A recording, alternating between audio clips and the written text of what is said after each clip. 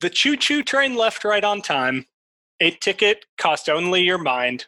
The driver said, "Hey man, we go all the way." Of course we were willing to pay. And folks, we're willing to dive deep into Weezer's The Blue Album, coming up next on Album Roulette.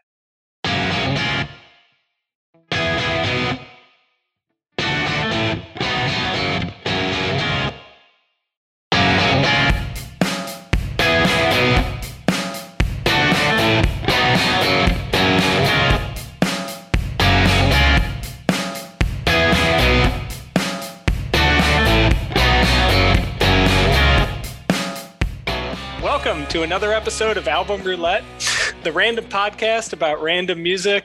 My name is Ryan, and as always, I'm joined by my two co-hosts, Luke. Hey, how's it going? And Kyle. Hey, guys.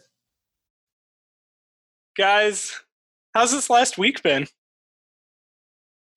It's been interesting. It's been kind of a roller coaster ride for us at work. But at this point, we are getting ready to open up the summer season, and just looking forward to hopefully beating this thing. I kind of subscribe to the belief that kids are really going to need something to do after 2 months of being locked into their house, and I look forward to being able to provide that opportunity for them.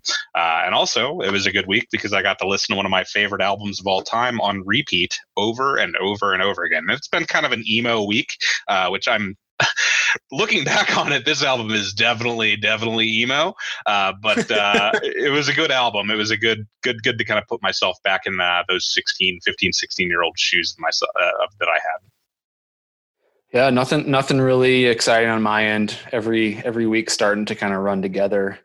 And the weather is definitely taking a turn for the worse here in the Midwest. My God.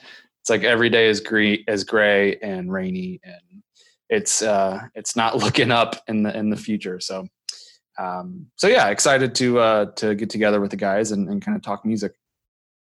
Yeah, apparently we've swapped climates with Seattle. I mean, it has just been rainy and awful.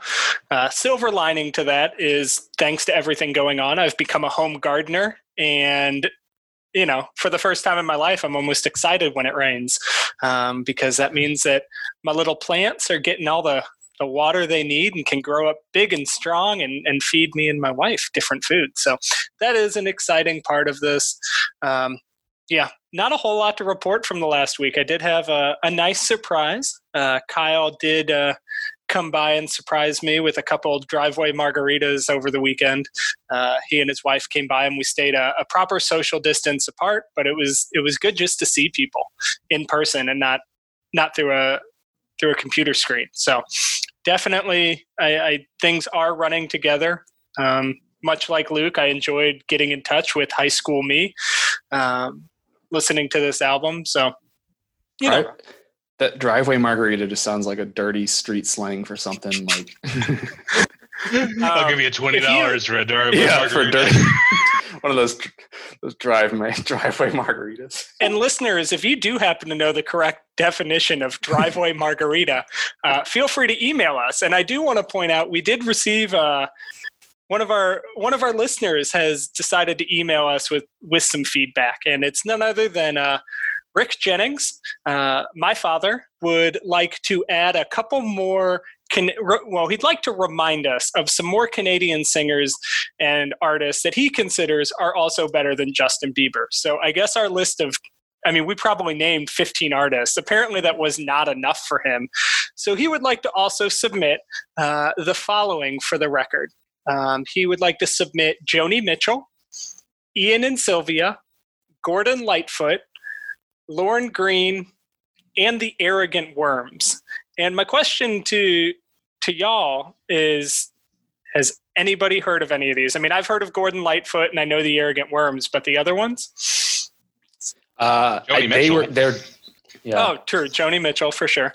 And I would say, I mean, being a big Canadian music fan myself, they're definitely in the top 20. We just didn't get that far in our list last week. We got to 15. So apologize, Rick, for not getting to these classics.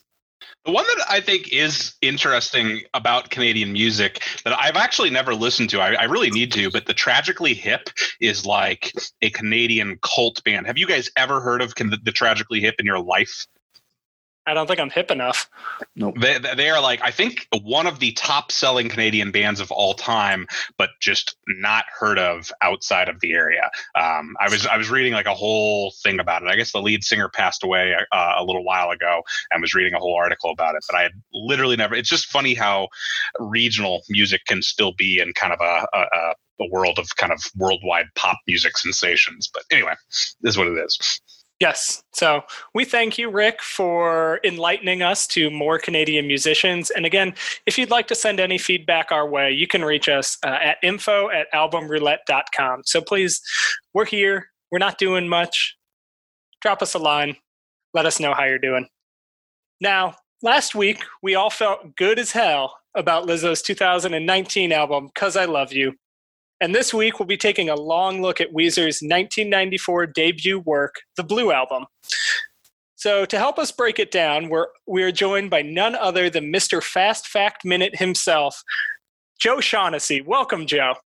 What's going on, guys? How's it going? Listeners, I'm glad to be back in the ears. That's good. And we're glad to have you. I have to admit, I'm a little concerned that by having you on a full podcast, we may never be allowed to podcast again because your voice is just fit for podcasting. Well, it's one of those things. Do I do the Fast Fact Minute voice or do I just speak in my normal voice? I've got to figure out what works. It just reminds me of maple syrup like running over my body. Like that's just kind of, it's like President Obama. It just, I was just attracted to you from the minute that I heard it. So I'm just being honest. I mean, it's 2020. We can say those kind of things, right? I'm married. He's married. I'd like to point out, this is from the man who steadfastly refuses to watch Outer Banks with us. And yet he is now visualizing what I can only imagine is our former President Obama pouring maple syrup all over his body. Well, I mean, just listen to the voice. Just imagine it. Close your eyes. Obama cares. Since Ryan brought it up, we're just gonna quickly touch base on our weekly Outer Banks discussion. Joe, what we got to hear your position. One, have you watched Outer Banks? And two, who's your guy? Are you a JB guy? Are you? I can't even think of the other characters. JJ. I'm JJ. Are you a Ward Cameron man? So it's my wife and I we watched it, and there was one evening I think it was like episode 6, and it was one of those evenings where it was like we cannot stop until we get to the end. Really just got caught up in the treasure hunt. Really made me want to go out and look in my backyard to see if there was any clues or anything. But yeah, we were totally on it until the ending, and then I was like, okay, like I'm pretty much over it. Like typical. Oh, but you're over it? You wouldn't watch season 2 when it comes out?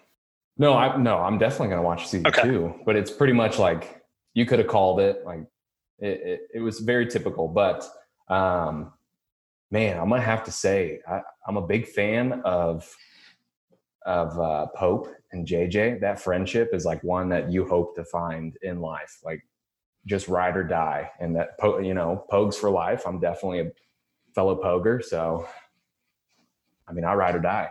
Is Poger the correct term? Yeah, if you know Outer Banks, please get in touch with us if Poger is the correct term there. There's at least one driveway margarita waiting for you when you get back to us. So Pope's an interesting choice, though. If Pope mentions one more time his scholarship, I'm gonna lose it. I mean, it's all he is. It's his ticket out of there, man. But he's having that internal conflict. Does he use his talents and success and get out of the Pogue life, or does he stay with his friends who not friends, family. When you're a Pogue, you're family. Pogues for life. I literally have nothing to add. But I can confirm that in North Carolina, we pretty much are always just dusk. It's like Alaska, just 24/7. It's just dusk. Beautiful, just perfect hour, golden hour type. And I do have to say, they all dress like JB or John B. Sorry, not Justin Bieber. They dress like John B. Because Luke is currently sitting in a very open, flowing Hawaiian shirt right now. That is true. Just his hair is flowing. Nah, man, letting the upper 3/4 of his chest breathe. The state uniform in North Carolina, especially if you're from Raleigh, is vineyard vines and Sperry's. Like and then shorts that are like maybe like a 6-inch inseam. Like that is these people's jam. That's a Kooks outfit right there, is what you're describing. Yeah. So, thank you for indulging us on this conversation, and we'll be sure to bring back more Outer Banks. But we do have an album to get to, and as I mentioned earlier, we are going to be looking at Weezer's The Blue Album, which was added to the list by Luke. And I'm going to pass it off to Luke so he can tell us a little bit more about Weezer's 1994 The Blue Album. So as I listen to this album, I think that I have to kind of say that I get it as far as the Bieber fandoms. When you're a teenager, I think that you just want somebody that understands where you're at and gets it. And as a kid that was kind of chubby and had glasses, and I didn't have a girlfriend until senior year of high school, I think that this album and this band of these kind of nerdy rock stars that made it and got those social struggles that I had really spoke to me when I was in high school, and it still speaks to me a little bit today. But Weezer was formed in Los Angeles in 1993 with drummer Patrick Wilson, bassist Matt Sharp, and rhythm guitarist Jason Cropper, and a lead guitarist and vocalist Rivers Como. Upon recording the Blue Album, Jason Cropper was unfortunately booted by the band and replaced by Brian Bell. Once they were discovered and recording their first album, the band was asked to choose a producer, and I would say wisely chose somebody that I would consider king of the nerds, Rick Ocasek from the Cars, who, if you guys have ever seen pictures of him, he is truly king of the rock nerds, and really brought the album together. The album is interesting because honestly, it's filled with just pop-driven, just hooks and beats. But lyrically, the album is really dark. It focuses on being an outsider, social awkwardness, but also has themes of romance, love, heartbreak, and disappointment. The Blue Album is noted for having several major singles: Undone, the Sweater Song, Buddy Holly, which notably was included on the Windows 95 install disc, as well as Say It Ain't So. The album peaked at number 16 on the US Billboard 200 and has sold over 15 million copies worldwide. My favorite fact of the album, though, and it kind of goes back to Jason Cropper, the rhythm guitarist, being booted from the band. This is a quote from Rick Ocasek, and that is, after the album was completely recorded, Rivers Como, who is the lead singer, came in and said, "I'm firing the guitar player and I'm going to do all his guitar parts over." I said, "You can't do that." But he did, and he did it in one take. Take. And that's the thing that I love and adore about Weezer, even if it is very much driven by Rivers as kind of the lead singer and kind of the front man of the group.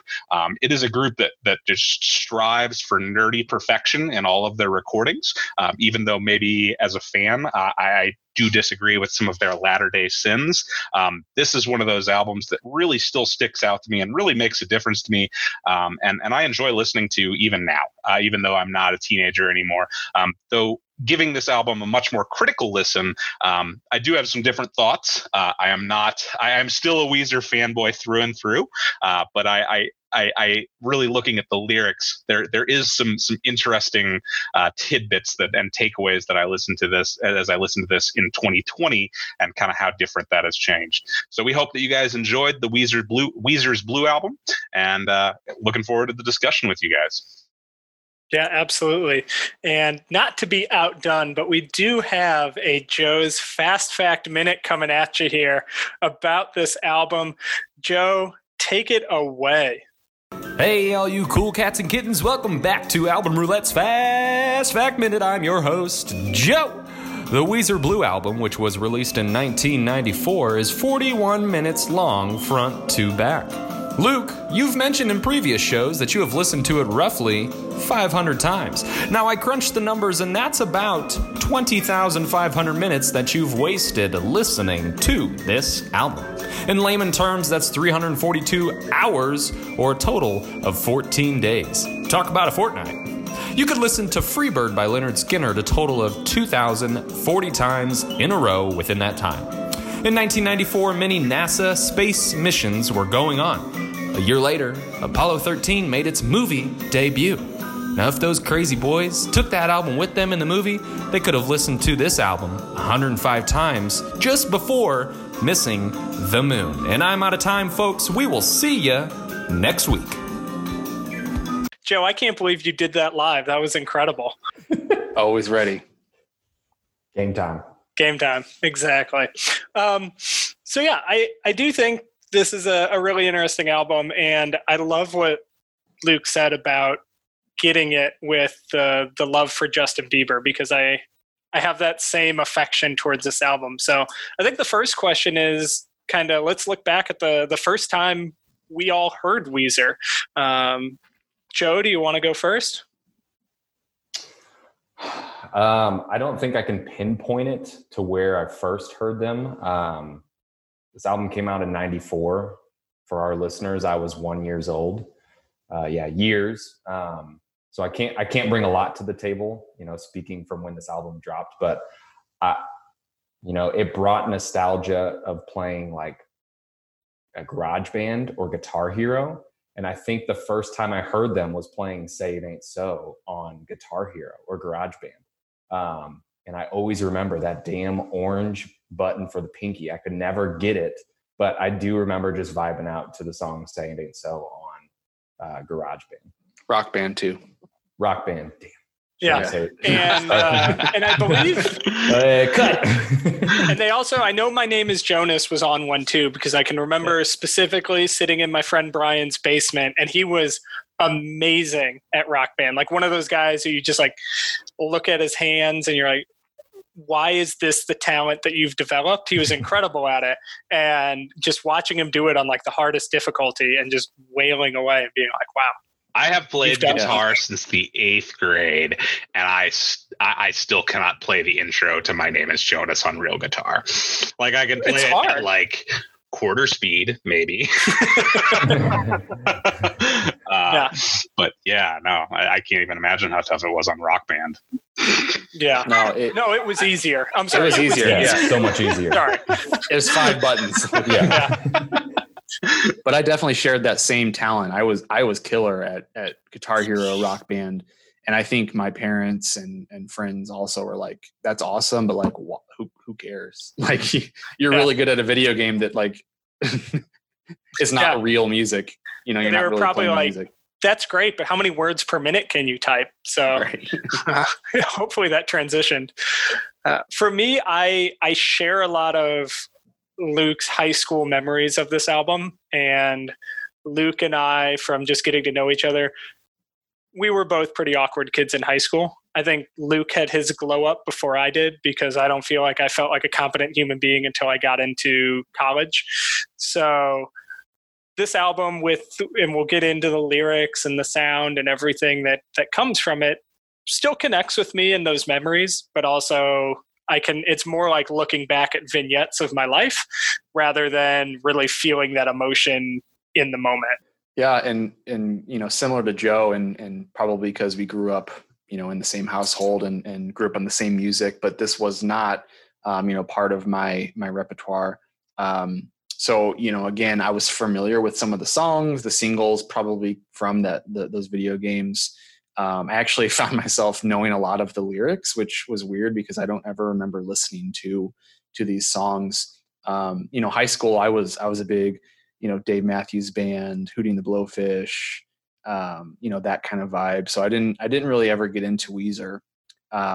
So I don't have a distinct memory of listening to it. I mean, this is the first time I've listened to this album from start to finish. I knew, Buddy Holly and Say It Ain't So, but other than that, I didn't really have any history with this album. Luke, this is a question for you. Do you feel like when you were in high school and you were in the Weezer camp, I feel like for me, there was a divide. You were either in the Weezer camp or you were more on that Dave Matthews Band side. And there was kind of a social divide between those two groups in high school. Did you experience that at all? Yeah, and I think that's what's kind of interesting as far as kind of the musical history of the band is 94, we're talking, I don't know what year Kurt Cobain committed suicide, but we're talking post-grunge, like everything was grunge, Stone Temple Pilots, Nirvana, all those bands. And then all of a sudden kind of came out really like Ryan said, there were kind of two camps. There were like this kind of jam band, Dave Matthews, and then there were kind of this homage to 80s guitar, Kiss, Black Sabbath, etc. That I think nerd rock, I think is how I would define it. But yeah, there definitely was there were two camps, and it was a weird social divide, and I think it says a lot probably about where Ryan and I were in high school. As sophomores and juniors, and probably where you guys were at as far as probably being the guys that picked on us. No, I'm just kidding. Yeah. No, you two were cool, and Luke and I weren't. That's what it says. No, but no, I don't think that at all. But I do. It's almost there. It's almost like a cult of Weezer. Like I think that it has a very distinct fan base, and it's not even necessarily people that still feel on the outskirts or still feel nerdy, but there is a very distinct type of Weezer fan, and I think that's important to kind of highlight within the music. It's really one of those things where you're either a Weezer fan or you're not. Like I kind of like Dave Matthews. I could get into it, but like either you are a Weezer fan or you are not, and there is no in between. I feel like. Well, there you have it. The sides have been chosen for this discussion, and the battle has begun. Dave Matthews versus Weezer, a battle for all time. So we did mention this album came out in 1994. Did you guys discover anything interesting that might have happened in that year? I've got a couple things, but I'm going to let y'all go first. Joe mentioned he was 1. So I don't know. Yeah, I was 4 at the time. I just Googled stuff because again, I was too young to really have memories at this point. But the one thing I found interesting was the cost of a gallon of gas was $1.11, which I feel like when I talk to like people my parents' age or older, they always reference back in the year what gas cost. And so I wanted to throw that fact out there. $1.11, like it seems low, but I think it just filled up the other day and gas is like $1.80 something. So it's not that big of a difference. Yeah, it was 99 cents here like 2 weeks ago. Well, it was insane. Well, that's what happens when the oil market bottoms out during a pandemic. So getting gas like it's 1994. There we go. Woohoo! I would say, one other thing that was just interesting that happened, and it's actually a whole another genre of music, and a third party, was that this was kind of the year that Oasis and Blur hit their stride. It's when their Oasis's album, Definitely Maybe. I cannot remember the name of the Blur album for the life of me, but that's when kind of British rock alternative music, and you just could not get away from Oasis on the radio. So it was definitely kind of it was a very divided kind of music culture. I believe that 94 was also the year that O.J. Simpson was accused of murdering Nicole Brown Simpson. I believe I know the murder, I believe, took place in 94. Don't hold me to that. We might have to look that up. No, I did find that, and yes, that was one of the things that kind of popped up in 94. Yeah. So one thing I found in 1994 was that was the year that Nancy Kerrigan was attacked by an assailant who was reportedly hired by her rival, Tonya Harding. It also happens to be, again, thanks to people emailing info@Album Roulette. It turns out that was the year that I went to Disney World, not 1995. That has been fact-checked by none other than Maureen Jennings. So, yes, listeners, I have now referenced and credited both of my parents in this podcast. And both of our listeners. Mm-hmm, yes. Yeah. Both of our listeners as a collective whole. Yeah. Thank you to both of you. But yeah, so I mean, that's a big year for me, but I really did get a not a kick, because that's not really the right way to reference that, but I found it interesting that was the year that Kerrigan was attacked, and eventually Harding was banned for life from figure skating. I know. Looking at 94 facts. Speaking of a world with no sports, there was no baseball season in 94, so the players were on strike. So we're basically going through what they went through in 94. I mean, gas is cheap. There's no baseball. All we need are two figure skaters to get into a fight, and it's the trifecta. The other thing I did find, Luke, you mentioned the Weezer cult. Beanie Babies mania was blowing up during this time. And I remember my grandma, or Kyle, our grandma, still has the Beanie Baby collection in her basement. And, you know, it's crazy to think of those. I was talking with my wife earlier. She remembers the Beanie Baby crave. So I think you got your Weezer fans and you got your Beanie Baby fans. So I think we've got a big divide here tonight too. They're going to be worth something someday. So hold on to that gold. Yeah. She's sitting on a gold mine. She has been for 30 years. Anything else from 1994 before we start actually talking about music? Perfect. So let's get into it. Let's get into kind of initial thoughts when you heard that this was the album we'd be discussing, and any just kind of that for what your listening experience was like. Don't everybody go at once. Yeah, I mean, I'll jump in. It's not going to hurt my feelings, man. Yeah, dude. I just don't have much. I didn't know much about this album. Never heard of it. Heard of Weezer, and I know the two songs that I mentioned earlier on this album. But just wasn't a fan of the rest of it. I listened to the album driving, which I tend to listen to all my albums now driving because there's nothing else to do. So I just get in the car and listen to the album and drive around. And I had a hard time getting through it, honestly.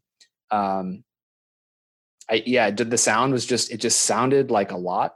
It just sounded unorganized to me at some times, and it just was difficult for me to listen to.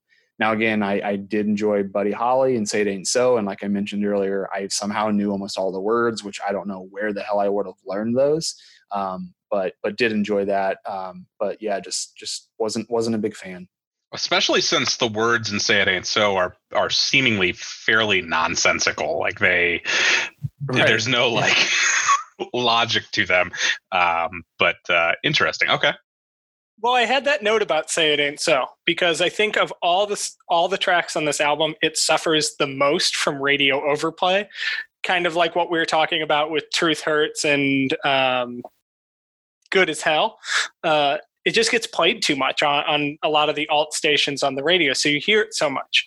But that doesn't mean that, and don't tell me you don't, but when they sing Wrestle with Jimmy, every person with a pulse listening to that song just sings along right there. You kind of get into it, that grungy lyric that you get from it. Like everybody sings along with that, no matter where it is on the radio. Not to mention any guitar center in the nation that you go to, you will hear it at least 8 times. Like, oh, look at me, I learned how to play guitar.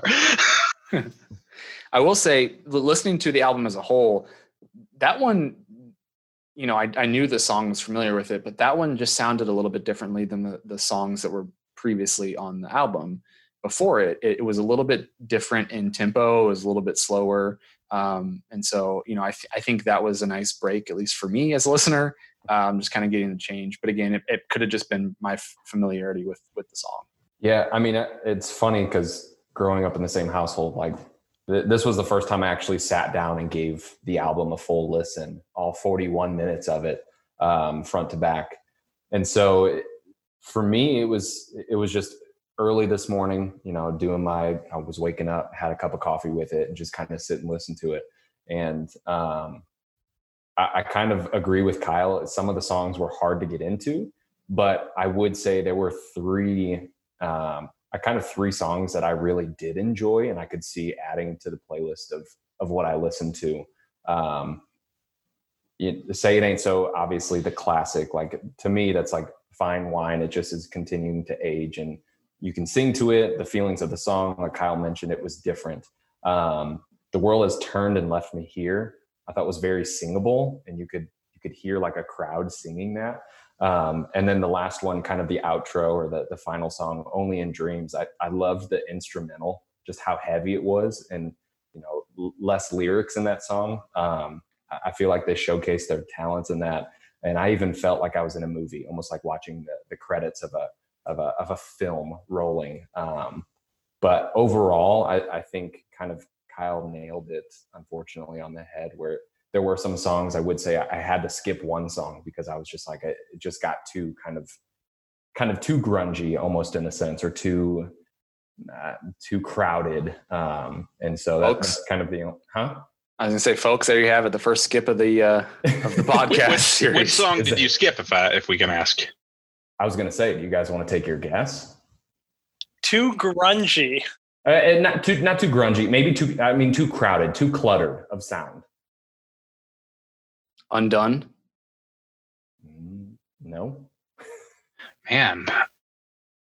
It was like the last minute of the song, basically. Oh, is it Holiday? Yeah. No, that one I didn't mind. Okay. That one was fine. It was Sweater Song. Oh. Undone. I don't know why. Yeah. That's Undone. Okay. Yeah. Oh, is it? Oh, yeah. Sorry. Yeah. Shows how much I've listened to it. I will go next to give Luke time to dry his tears and compose himself. Fix the hole in his wall. Yeah. I have a prior history with this album, and again, I think we're going to continue to revisit this, what we're calling, for lack of a better term, the Justin Bieber effect, where it hits you at the right time and you live and die by it from there forward. Because I did listen to this album a couple times, and there were a couple times when I first started listening to it that I was doing other work, I was driving, it didn't hit me right. And then I realized how much of this album was tied to prior history and prior memories in my life.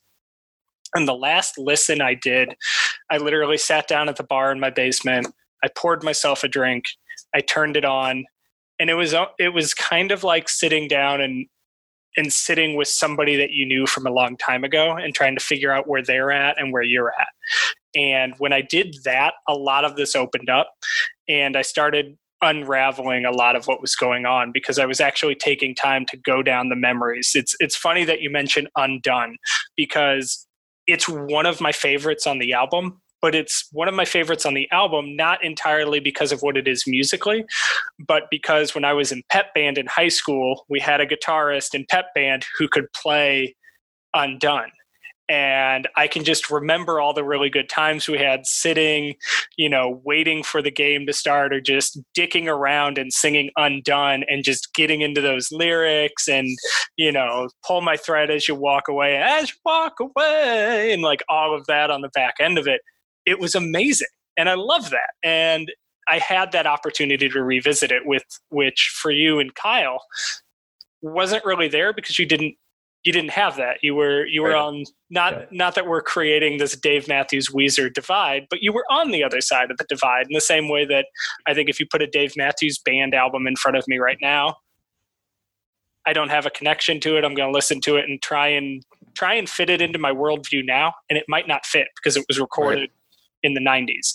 So I still love this album. I can't wait to get into favorite and least favorite and talk more about some of the influences that go into this album, because when we get into it, the Beach Boy ties in this album really bring it even more home to me as someone who grew up on the Beach Boys and loved that music as well.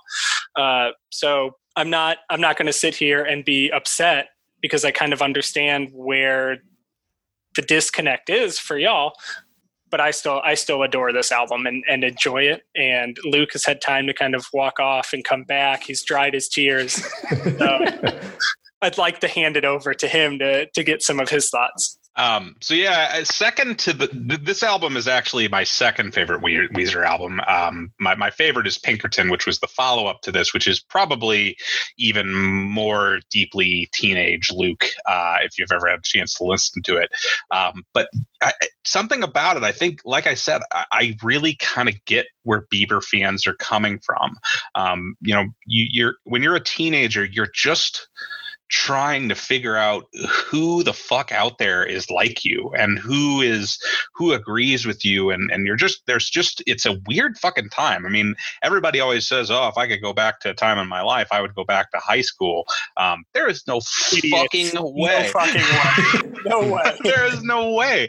And I think that if there's anything, even if you don't like this album, I think putting it into perspective, it is important, because there are a large group of people that grow up that do feel like they are on the other side. And I think what was really cool about this is it proved that nerds can rock and roll.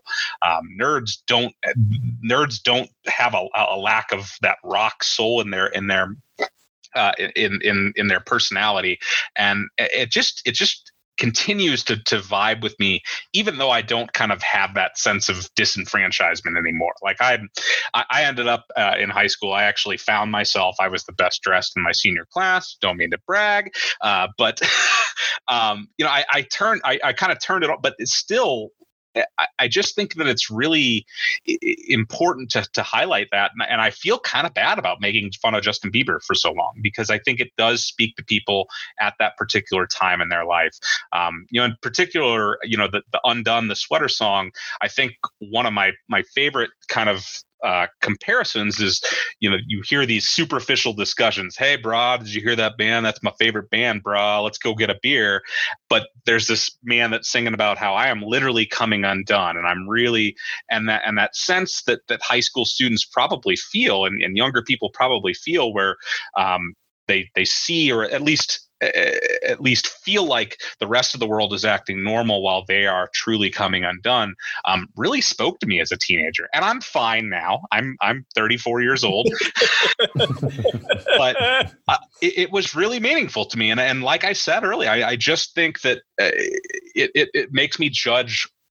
Listening to it as an adult, it makes me judge those Justin Bieber fans a lot less. And I get it. Like, I get that this was an album that struck a chord with me at a kind of a pivotal time in my life, and was important to me. And I think that's cool. I think that any band that can develop that cult-like fan base, whether it's being a Belieber or being a Weezer nerd, I think that's cool. And that's what music is all about. It gives people an opportunity to identify with themselves, figure out where the fuck they're going in their lives, and just feel like they're not alone. And I know that sounds corny, but I think that's what music's all about. I think that's what's so cool about what we're doing and what we're talking about. Yeah, and I'm honestly super excited that we literally got this divide that is almost entirely based around prior experience, because again, it highlights how music is more than just something we listen to. It has to sound right at the right time to be something that you hold on to. So this is really cool that we've literally just through looking through random albums and getting them picked have started to discover that and how it's affected our own lives and our own backgrounds. And I almost think it would be different. Because I know, like, this could be an album I see myself, or maybe even a band, if I go see them live, it totally brings up a different discussion. For instance, Young the Giant, never would have listened to them growing up, never would have listened to them in high school. I went and saw them in college. I mean, they're in my top 10 bands that I listen to now every day, but because of the experience that I was able to kind of share with them in the moment, seeing them live, hearing them live, it created this sense of, I understand this. I'm at this place now where I listen to them. It takes me back to that time. So not to knock the album at all, but I definitely feel where you guys are coming from with that. I just wish I could put myself in those shoes. You know what I mean? I was just going to say, I was going to piggyback off of what Ryan was kind of hinting at. And I want to go back to kind of like our intro episode and kind of why we're doing this whole thing is, we all enjoy music. We all enjoy some similar music, but we also have, music that we prefer. But it's those memories that come from listening to music that we all spoke about in the first episode, kind of why we're doing this. We all got into music from an influence of another person or through memory or whatever. So like, I can definitely appreciate, your guys' appreciation for this album, just because you have experiences around listening to it, and Joe and I just don't. And so to us, it just sounds like, another song that I would never listen to because I don't have those ties to it. I'm trying to think back, like, yeah, I was a Dave Matthews Band fan, but their music didn't really speak to me kind of like this music spoke to you guys and to a lot of people. I'm trying to think of like who that outlet was as a musician when I was in high school. And like, I am embarrassed to say, I think it was like Jason Mraz, but like he was, a little bit more poppy, but I kind of related to him because that's when I started learning to play guitar, and I was like, oh, his songs are kind of simple to play and they're catchy and what have you. But he was also kind of like a geek and nerd type of guy when you look at all the other musicians that were kind of big at that time. So again, definitely can appreciate your guys' appreciation, but just don't have that connection. Could it be that you were just hanging out with the wrong people in high school and you were in the wrong group? I was in it. I was part of the Dave Matthews Band side, so I was in every group, right? That was established earlier. Kyle Shaughnessy, man of the people. But I think what is interesting about this is, I mean, it was, there was music that I liked when I was younger. I mean, I think on our very first podcast, I talked about my first album being the Goo Goo Dolls and City of Angels. And it was listening to music for pleasure. And when I got into Weezer, it was like I got into music on a deeper level. Like it was the first time that I had really listened to it and identified with it. And that's cool. I mean, that for me will always be, and that's why I'll always defend this album as one of my all-time favorites. Is it got me into listening to music with a more critical ear and kind of appreciating it. So I do appreciate it. Though, I mean, like I mentioned kind of and alluded to, there are some pieces of this album that I do not think aged well. Oh God. Yeah. Are we about to, I mean, if we want to jump into it, we can start talking about No One Else right now. Yes. She doesn't want to be your girlfriend, man. Fucking give it up. Like you're a creep. Stop calling her. Stop texting her, DMing her, whatever. It still applies. What about favorite songs? I mean, we've all got to have at least one favorite off of this. Yeah, I mean, I think my favorite is Buddy Holly. Again, I think it's just because I was familiar with it. I hinted earlier, I knew the lyrics for whatever reason. I don't know why, but so I enjoyed singing along to it. I will say, kind of a second place, I guess. I put My Name is Jonas, and I put this kind of because of the journey that it sent me on, not necessarily because I actually enjoyed the entire track, but I thought that the guitar intro is cool. And I also picked on some interesting harmonies kind of throughout that track, which also, carry throughout this album. And so I, did a little bit of research and found out that Weezer actually practices a lot of their vocals in like a barbershop quartet style. And I think they practice and warm up that way. And I think some of their concerts, they might do some of these songs in that style. And so for whatever reason, I quickly went down a rabbit hole of barbershop quartet history and music and just started learning and consuming that, which was interesting to me. I stumbled upon a Shaggy "It Wasn't Me" cover in a barbershop quartet style, which was interesting to hear. So again, this whole adventure that we're on is about these experiences. I didn't have the best experience with this whole album, but it did send me down some rabbit holes that I enjoyed, to research. So I think that is a pretty good segue into Rivers Cuomo and his influence from the Beach Boys. This album is a really good highlight of how heavily influenced he is by the Beach Boys. You talk about the harmonies. In the Garage is a beat perfect homage to In My Room, one of the really, really, really great Beach Boys tracks of all time, one of my personal favorites. And I found a very interesting interview with Cuomo where he said that when he was just getting started with Weezer, he went to look for a classic album to influence the direction the band would take. And it came down to two albums. It came down to the Beach Boys' Pet Sounds, and the other album was what is referred to essentially as Led Zeppelin 1. Led Zeppelin. It's the one with the Hindenburg exploding on the cover, one of their first albums. And I just want to imagine for a second with how heavily he pulled from the Beach Boys to influence this album, what this album could have sounded like if he had picked the Led Zeppelin album instead of the Beach Boys. And my take is that we would have just gotten a 30 years too early Greta Van Fleet. Luke, you might be able to speak to this better, but I think Cuomo has the ability on guitar to kind of pick off where Zeppelin left off in some regards.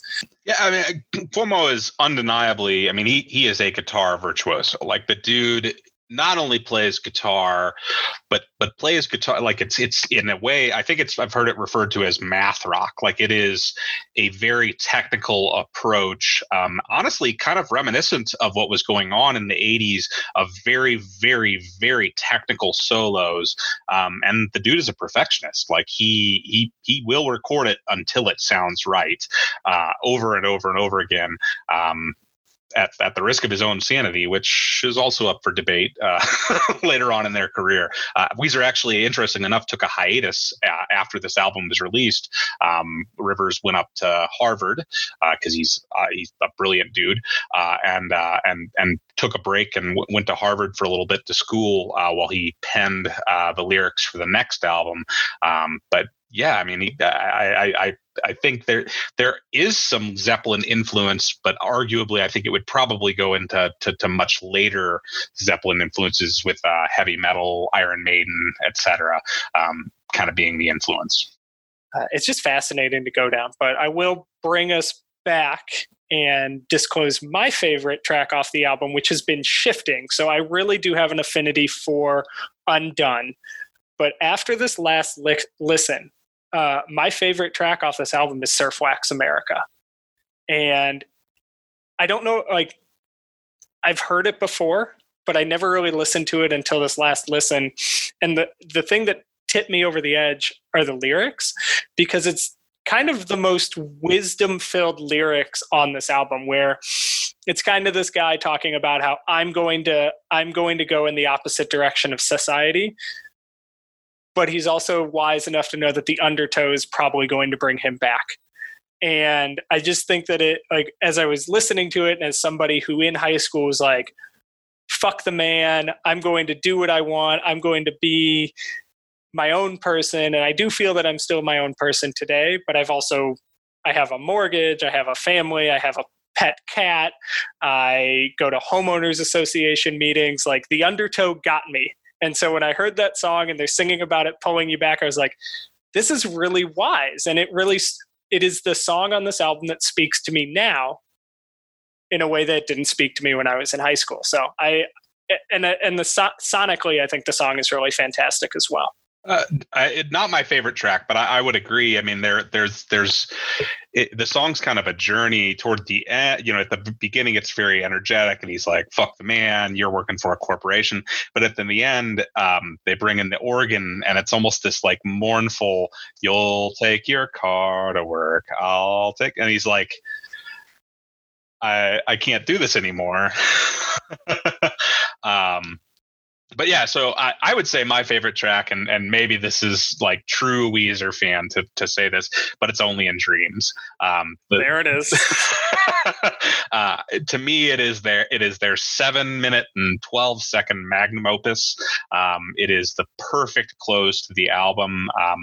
It just really experiments with a lot of sounds. I really appreciated their use of stereo. If you re-listen to the track, it has a neat kind of build up where you've got the stereo effects of the electric guitar in your right ear, the bass guitar in your left, but then the acoustic guitar kind of split between the two channels, and it just kind of builds up, and it just kind of comes over you like a wave. It's truly one of my favorite favorite songs of all time, and I think is a perfect way to close an album. And I will say that despite Weezer's Latter-day Sins, they do know how to open an album and they do know how to close an album, regardless of how you feel about Maldroit and all these other albums, Hurley, that they kind of released in their weird figuring themselves out phase. Their openers and their closers are always solid, and it's just one of my favorite songs of all time. I love it.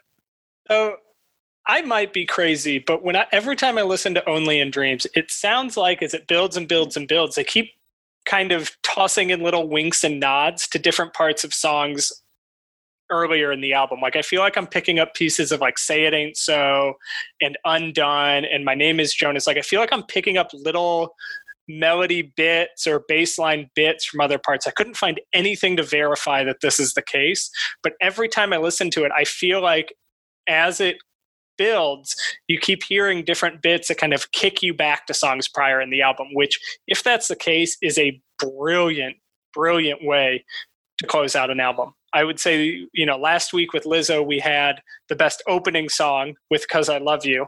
And this week, I think this is the best closing song we've had on an album with Only in Dreams. Yeah. I mean, I have to piggyback off of Luke. I mean, he nailed it. That was one of my favorite songs. Say It Ain't So is going to be one that sticks around, but I really liked this, the ending of it, Only in Dreams. It was interesting because just looking at how long all of their albums are, the instrumental piece from that song is longer than one of their full albums, than all the songs in one of their full albums. So like it's like a little over 3 minutes is the instrumental, and it's longer than every single song on the track of, I think it's Maladroit. And that's so crazy to think about, that the songs on that album are less than 3 minutes. And the instrumental on this, just one song that they closed out with, was longer than that. So wait, every song on Maladroit is less than 3 minutes, or is less than 3 okay, minutes. I thought you were saying the whole album was 3 minutes long, and I was like, the fuck are they doing? Yeah. But no, when the bass line first hit on that song, I had to like double take to make sure I was listening to the same album, because it was such a different sound that they brought to it. And I think just the play on the bass and the drum, the simple drum beat that came with it, I think that is what I connect with the most. And then just very subtle, just not overcomplicated lyrics that went with it. But I think I enjoyed more of the instrumental piece of kind of that song, and then tying in kind of the, like you were saying, Ryan, it kind of builds itself and then it kind of fades out into the end. So it was a great way to kind of close it. I agree. I think it was a great way to close it. Just it was over. There we go. Shots fired, which is another perfect segue, I gotta say, on the shots fired category, because we're gonna go into least favorite track, or at least the track that you would remove from the album, which I think Luke, you've spoken to this, might be a cardinal sin against Weezer, because they do what? How many songs do they do on an album? I think it's always 10. I'd have to look at that, but I think it is always 10 songs. I should know that. So Kyle, this is your chance to just spit in Rivers Cuomo's face. So fire away. I mean, I wish I had more to say, and I wish I was more creative. I mean, I didn't enjoy the album. I mean, I think that's fair to say. And so instead of removing a song from this album, I'm just going to pick one that I'm going to continue to listen to and not listen to anything else. And that would be Buddy Holly. I could go without listening to the rest of this album from here on out. And I think we've covered reasons why, and I just don't have a connection like you guys do. And it just wasn't enjoyable to listen to. So I'm not gonna pick one. I'm just gonna dump the whole album. I enjoyed the experience because we get to talk about it, but I'll hold on to Buddy Holly just because I like to rock to it and continue my life.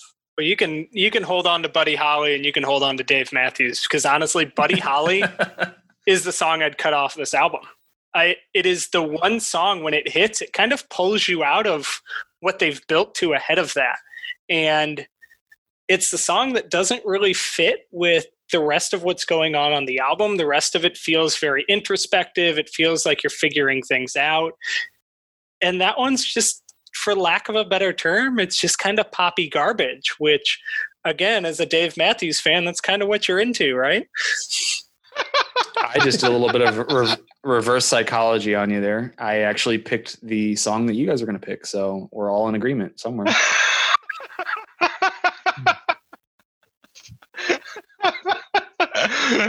Nailed it. Yeah, I would say take off the last minute of the Sweater song. I'm sorry, just take it off. But then I would say if they changed the lyrics of In the Garage to In the Shower, I think I would have connected with it a little more. You know, in the shower, I feel safe. No one cares about my ways. You know, in the shower where I belong, no one hears me sing this song. Like, to me, like, now I'm on board. Your water bill must be outrageous. We got nice hot water down here. I'll say that. You've got like 3 water heaters in the basement just to cover it. Joe's in the shower right now. As no, that is interesting though, that changing one word would connect listeners differently than what they have. Yeah, I mean, maybe listeners would have preferred Earwax America. It's true. It's Bikini Wax America. Yeah, I think In the Garage was it's another one of my favorite. I mean, they're all my favorite. Let's just be real. But say it ain't butter. I didn't grow up in the burbs, so I didn't have an attached garage. Like all of you privileged motherfuckers, I grew up in South City. But yeah, I mean, like safe spaces for teens. Like they were talking about like a safe space where you can feel okay to be yourself. So for Joe, it's the shower. For me, it's my bedroom. It was my bedroom as a teenager where I had all my posters and my guitar, and I think that is kind of cool. I think that everybody deserves a place where they can be themselves and be exactly who they want to be. And he talks about playing Dungeons and Dragons and all these kind of lyrics, and he doesn't have to give a shit about what anybody thinks about him. So to me, that was one of my favorite songs. But least favorite, I do have to agree with Ryan. It is definitely Buddy Holly. I don't think it's a bad song. I mean, it's poppy, it's fun, and it has its place. But it was just weird, like in the middle of this, almost like it felt like kind of a confessional for teenage Rivers to kind of admit to his misgivings and difficulties, but it felt really weird right in the middle of the album. It's this kind of pop power hit right in the middle of an otherwise very, very dark album. So any other questions about the album that we want answered? Really quick, just how did you guys feel about the song Holiday? That one's actually been on my regular rotation since all of this nonsense started. It talks about getting away for a while and getting away from kind of reality. And it was kind of my theme song. I had a really weird and kind of unique experience. I was traveling in Europe for 3.5 weeks, literally like a week before the shit hit the fan with coronavirus. Like I remember on the last night that I was there watching television and being like, oh, this is about to get like super, super real. And Holiday has kind of been like my mantra, or just like my getting back away from, like, I just wish that I could get away from this. And I wish that, and honestly, of all the songs in the album that I feel like are really relevant today, Holiday to me really speaks a lot. And of all the songs in this album has been on repeat for me on a regular basis. Moving on, we do need to go ahead and pick our high school yearbook quote, which for two of us, probably going to be pretty poignant. For the other two who like to listen to Dave Matthews Band and talk about Crash, might be a little bit more difficult. So I'm going to start with Kyle and see what he's got. My lyric comes from Surf Wax America, and Damn right. The sea is foaming like a bottle of beer. The wave is coming, but I ain't got no fear. I don't have any reason other than it just sounds like an epic exit to high school. Just like mic drop. See ya. Yeah. So I was kind of wrestling with two. I think High School Joe would have put from Say It Ain't So, Flip on the Telly, Wrestle with Jimmy. So I did some research, and Wrestle with Jimmy is, I guess it's a term or slang for male masturbation. And so I think all of us can connect to that kind of in the high school age. I think we can all connect to that lyric. But there are so many references to that. Thanks to, Genius Lyrics, they gave me that kind of quote. But the other one, I think now, if I could go back to high school, because we all want to, I think the second verse of Holiday, don't bother to pack your bags or map. You don't need them where you're going. You're only going where the wind is blowing. So I figured that like speaks to me now, especially like the new beginnings, the anxious feeling, blah, blah, blah, blah, blah. Yeah, sappy high school quote. I definitely think Flip the Telly and Wrestle with Jimmy. It's like, yeah, that's the one that I would probably go with. My high school yearbook quote, and I think we're on a theme here with the whole being at home and wanting to be on holiday, but it was simply, we're going where the wind is blowing. And I felt like I was pretty directionless coming out of high school. And for a period of time, I went where the wind blew me and kind of made it work as I went along. So that would definitely be high school Ryan's yearbook quote. And judging by Luke's reaction a little bit earlier, I'm interested to hear what his high school quote would be. Damn it. So it's actually the same one that Joe just said. It's verse 2 from Holiday. It's finally happening. Don't bother to pack your bags or your map. We don't need them where you're going. We're going where the wind is blowing, not knowing where we're going to stay. And honestly, some of my favorite vacations and trips have been ones that we've planned and like had like a very like specific itinerary, and it's been thrown up in the air. We've been out to the Outer Banks, and I remember years ago, I can't even. Did you take the ferry? No, we didn't take the ferry. But years ago, my wife and I were headed out for the first time to Manio Island, and I said, "Hey, Suze, I heard the weather was going to be kind of shitty this weekend. Why don't we look at it?" And we look at the weather, and there's a fucking hurricane bearing down on the Outer Banks. But we still went, and we still had. It was probably one of my favorite vacations. Again, when I was in Europe this last year, there was a massive windstorm and rainstorms that shut down trains, and I had to kind of replan my whole trip on a whim. And it just, I love to fucking travel. I love it. And I love to kind of explore and that feeling of not knowing exactly where we're going. I think travel just pushes you into that sense of being uncomfortable. And that's the thing I love the most about traveling. I even though I am a planner, I like not knowing where the hell I'm going to end up. I do think for the three of us, we need to back up and learn more about this trip where you went to the Outer Banks and there was during a hurricane, because that's very similar to the events of the Outer Banks. And I need to know. Check your sources. Yeah. Do you have the gold? I don't know what you're referring to because I don't watch trash. You guys have fucking ripped on my favorite album. Oh, I'm coming at you, bro. But yeah, I remember we were like maybe an hour and a half out, and we were just like, oh, there's a hurricane. Should we like turn around or? Sadly, moving on, I do have to ask the question, is there anybody that you would want to see do a cover of this album completely? And I do find this ironic, knowing Weezer's affinity for doing covers nowadays. Yeah, I'll go ahead and go.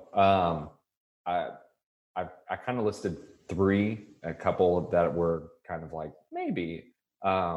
The first one that instantly popped into my mind, and this takes me back to my high school days, Lil Wayne. And hear me out. In 2009, he dropped the album Rebirth, which was when he was hanging out with Travis Barker from Blink-182. and learning how to skateboard. And he put out Rebirth, which was like a punk hip hop rap album. And I think just it would be killer to hear him mumble on the track and then just hit the D note just on the guitar for like his solo. I think it would be incredible. If Travis Barker was on it, I think it would be amazing. Just like so on the album. You want to see Wheezy do Weezer? I think so. Yeah. Young Moolah, baby. And then the other two I had was Gary Clark Jr. I think he would bring some fire to it. Just again, incredible guitarist and the drums and just the funk and the grungy feel. And then the last one I put on was the Cranberries. I think that would be a fun take. The Irish kind of folk, funk, grungy. I don't know. I think it would be interesting to hear them take it on. Would definitely be interesting to hear a female singer do songs like no one else. But I'm down with it. It's hard to beat Wheezy doing Weezer. And my pick's actually pretty pathetic, just like all of my comments about this album. But I picked Sugar Ray as the group to cover it because they're around the same time period in my life. That's kind of what I listen to. They have some harmonies in a lot of their songs, so just thought it would be it would be cool to hear them do it. Okay. So mine was inspired by if you guys have ever heard the Grey album, which is a mashup album by Danger Mouse that features Jay-Z's The Black Album and the Beatles' The White Album. And it is dope. If you've never had a chance to listen to it, I would love to see Danger Mouse do a mashup of the Blue Album and something else, because I think the theme of colors is pretty cool. But I think that would be a really sweet opportunity to see Danger Mouse not necessarily do a cover, but a mashup of the Blue Album and another famous album. But you don't have the famous album. But I'll give you one. It also has to do with colors. How about Frank Ocean, Channel Orange? Ooh. It's also kind of like a hip hop R&B type of vibe. What is blue and orange? What color does that make? Does that just go to brown, or is that like a off purple? Yeah, you're Dookie Brown. I'm looking at it. Blue and orange combo. I was gonna say the Red album by Taylor Swift would be a good one too. Oh God! Oh my God! Yeah. A lot of purple there. I could see. I mean, this album undeniably does have some sweet hooks and some sweet, just very like pop lines to it. So I think that you could absolutely turn this into a really cool mashup. Yeah, honestly, I think Taylor Swift's Red. I don't know what's on that album, but it's got to be poppy enough that it might work. That's a good one. I went kind of down. I just took the easy way out on both of mine. The first one, just for irony's sake, just have Toto cover the whole album at this point. Like, I literally cannot tell the difference between Toto's Africa and Weezer's Africa at this point. So, like, fuck it, just do the whole album and see what happens. And the other one that I think would just be very interesting is maybe not a complete cover, but maybe just have Cuomo and Brian Wilson collab on a complete remake of the album. I think that would just be very. I think for Rivers, you're talking about an opportunity to work with somebody who he obviously adores and has influenced him, and then Brian Wilson's ability and understanding of how music works above everything else in his life. I think would turn it into something fascinating and worth at least an initial listen. So that's what I would say. I mean, we're coming kind of to the close. Do you guys want to give any final thoughts on the album?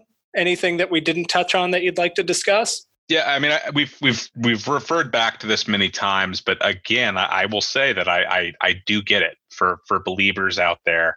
I think that music hits you in a place where you're at and is important where you're at in your life, and that's just as important as the music itself and what it means to you. So this album was incredibly meaningful to me as a high school student that was struggling, and I think will continue to be one of my favorite albums of all time. So no judgment on pop music. I think to me, I really recommend recognize that this is my version of the Justin Bieber albums out there that speak so loudly to the youth today. Well, there you have it. That is Luke Gerke comparing Weezer on a level with Justin Bieber. So please direct all mail directly to him with regards to that. But no, I do agree. Music is all about when it hits you and the point in life that you're in when you first get to hear it and interact with it.